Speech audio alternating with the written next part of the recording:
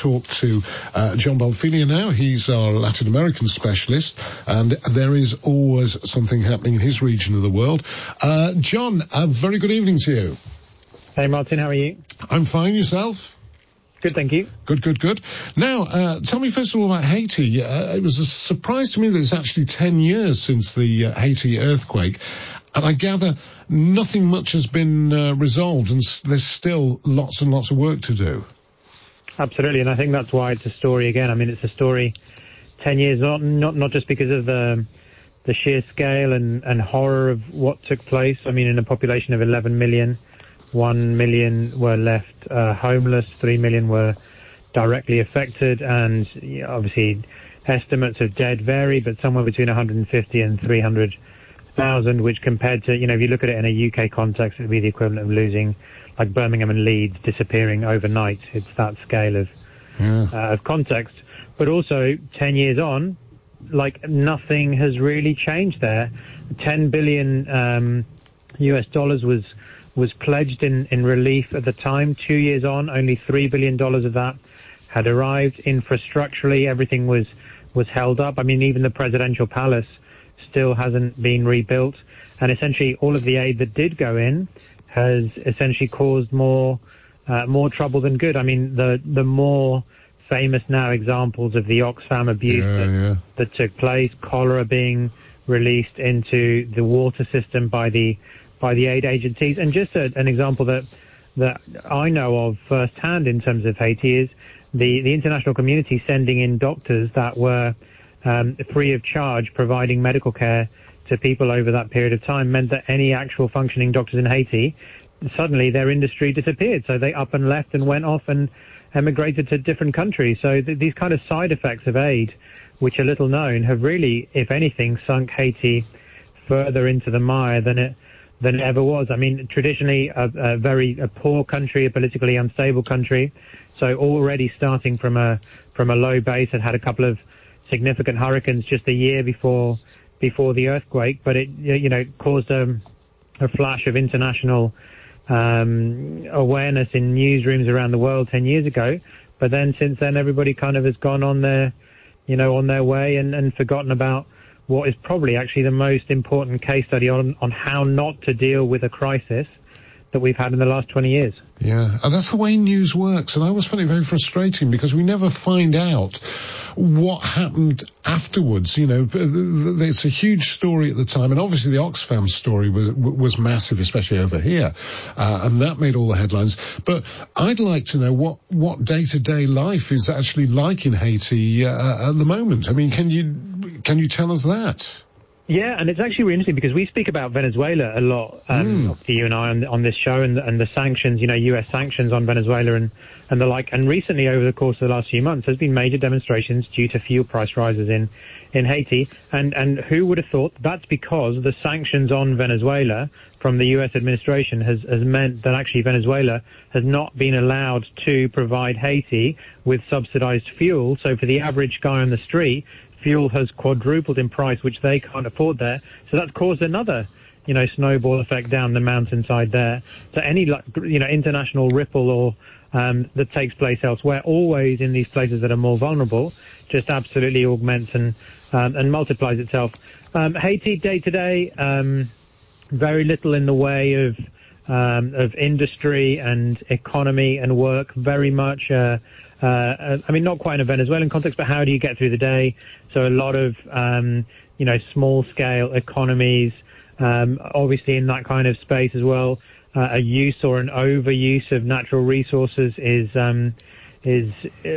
prevalent. I mean, I remember going around the outskirts of Dominican Republic, which is 10 times richer than Haiti, and Haiti a few years ago, and night descended. I was on a boat, and I remember seeing I was on the border between Dominican Republic and Haiti at the time, and there were lights on in the Dominican Republic. I mean, you could see lights, and Haiti was completely dark. I mean, there was nothing was lit at that particular time of night. So it's very much a subsistence economy, and everybody, fighting for themselves and just trying to get through the day in whatever way they can. Yeah. So, what about the government there?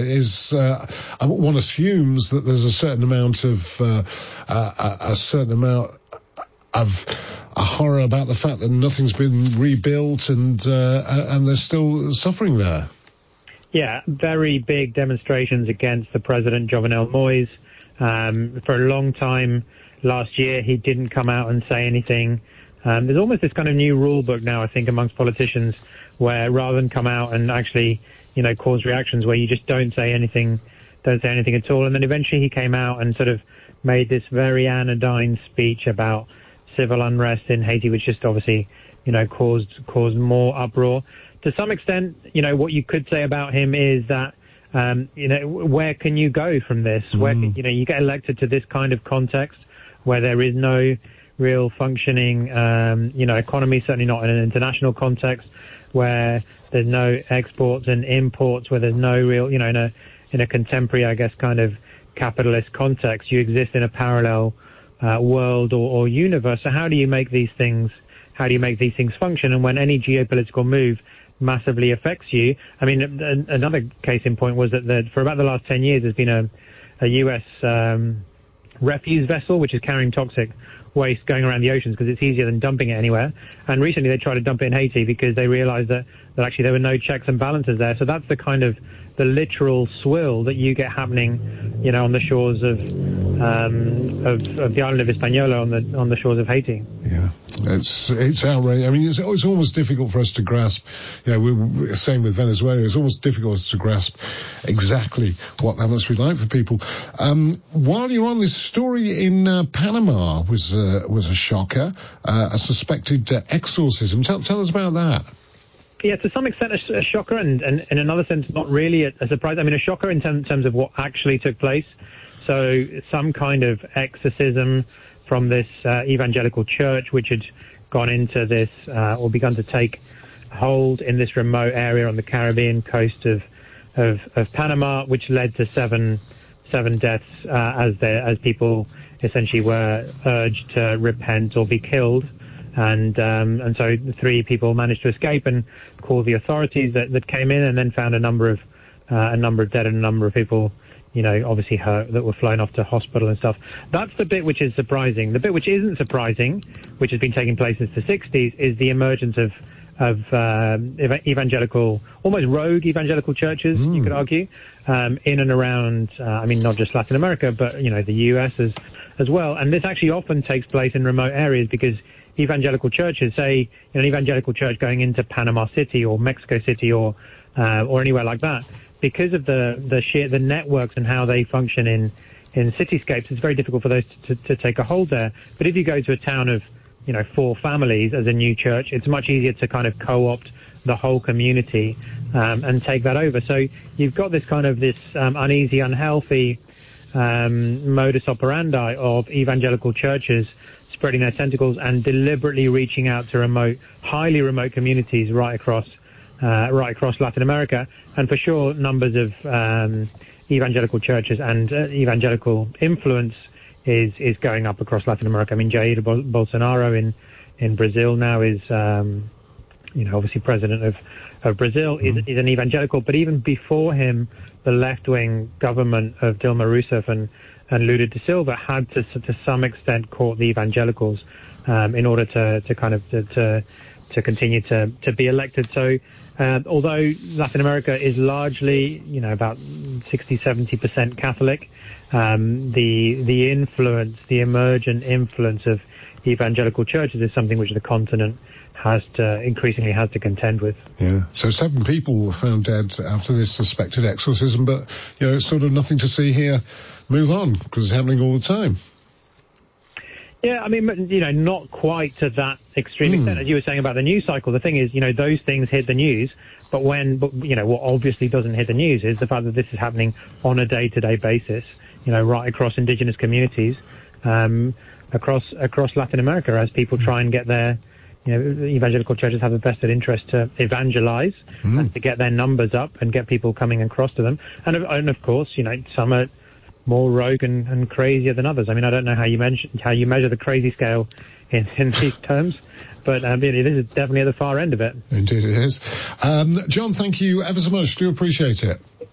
Take care, Martin. Cheers, John. John Bonfiglio there joining us from Mexico, our Latin American specialist.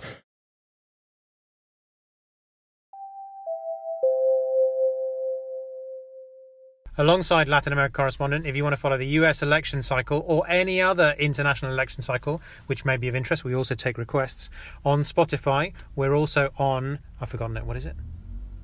Dropbox. No, not Dropbox, on Spotify. On Spotify. Oh, are we on Dropbox as well? Are we?